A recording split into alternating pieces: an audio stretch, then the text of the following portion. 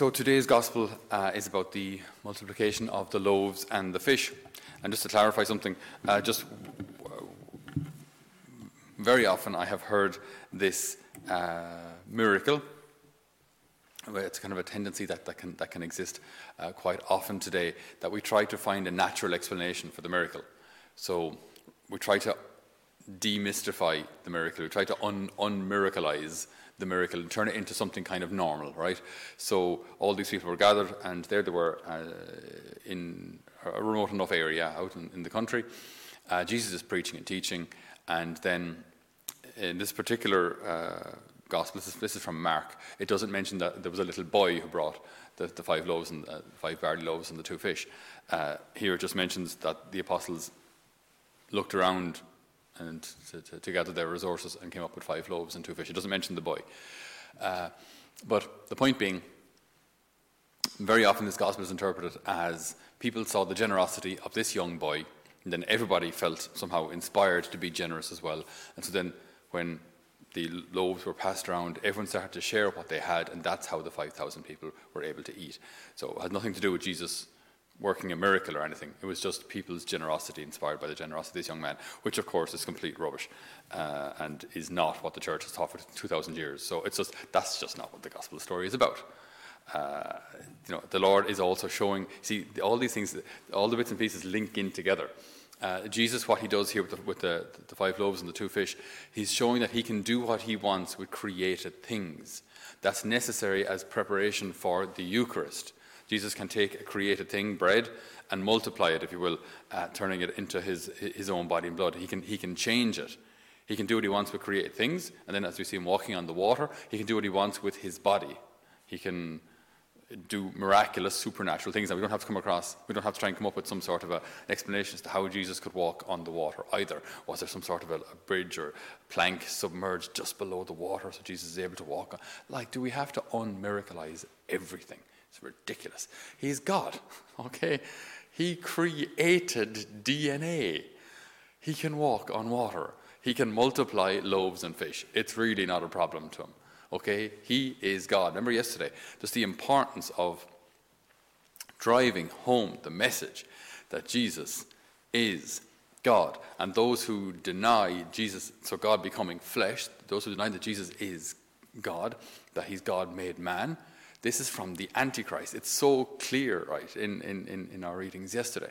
So this is continuing this same idea. In fact, the reading does continue from the first letter of St. John, where it goes on now to talk about not just that God becomes man, but that the hinge, the reason, the motivation for all of this is that, again, very simply, God is love.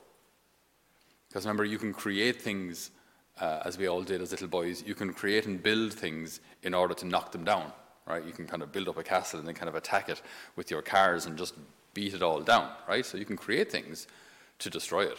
Just because you create stuff doesn't make you good, right? So God could create things but could be cruel. I could just create it and then watch us destroy ourselves, or, like watching a movie, But that's... So being creator doesn't make him good.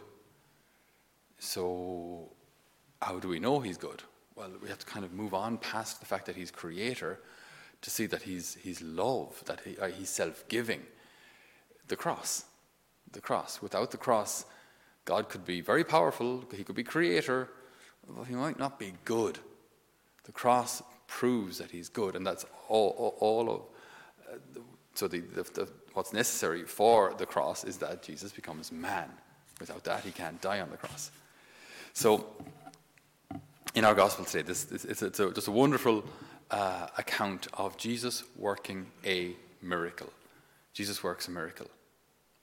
But what's interesting about it is that he requires the apostles to give something first. Right? Now, it's not he's not making them jump through hoops, right? But I think that there's an important teaching in this. Give what you have, and the Lord will multiply it. Give the little you have, and the Lord will work miracles. Give the little you have, and God can do great things, but he does ask you to give what you have. it's like it's a bit dangerous to sit back and say, well, I've prayed my rosary, so the Lord will do everything. I mean, I need a job, I haven't got a job, but I'll just wait, I suppose, till the job arrives. That's how it works. I prayed my rosary, so now I'm going to watch Netflix, and maybe the job will, someone will just call and say, hey, I have a job. That's how it works in real life. No, that's not how it works, right? You pray your rosary, and then you also have to send out CVs and do job interviews and ask around, and or as regards relationships, I've prayed my rosary, I'll sit there back and do nothing, and it'll all just happen. No, sometimes you actually have to meet people, to actually, join a prayer group. So, you have to do your bit as well. But then you do your bit, you give your 5 loaves, and the Lord can feed 5,000. But he asks you to give your 5 loaves. Yesterday, I received a letter from a wonderful lady who, she likes our masses here, and I guess, thank God, she has been helped by them. But what she wrote to me, it's like she raises the bar for me then, the way she writes. She says, I belong to the Focolare movement and try to live my life only for him, for his prayer that all may be one. My health isn't great now, and there's not a lot I can do physically, but I can still use the phone and write a lot when my fingers allow me, to talk to lonely people and to be a listening ear. I love my Jesus with my whole heart and soul, and I regret all the years I never really knew him. I thought I did. But of course, no use in looking back and regretting. We must live the present moment and live it to the full.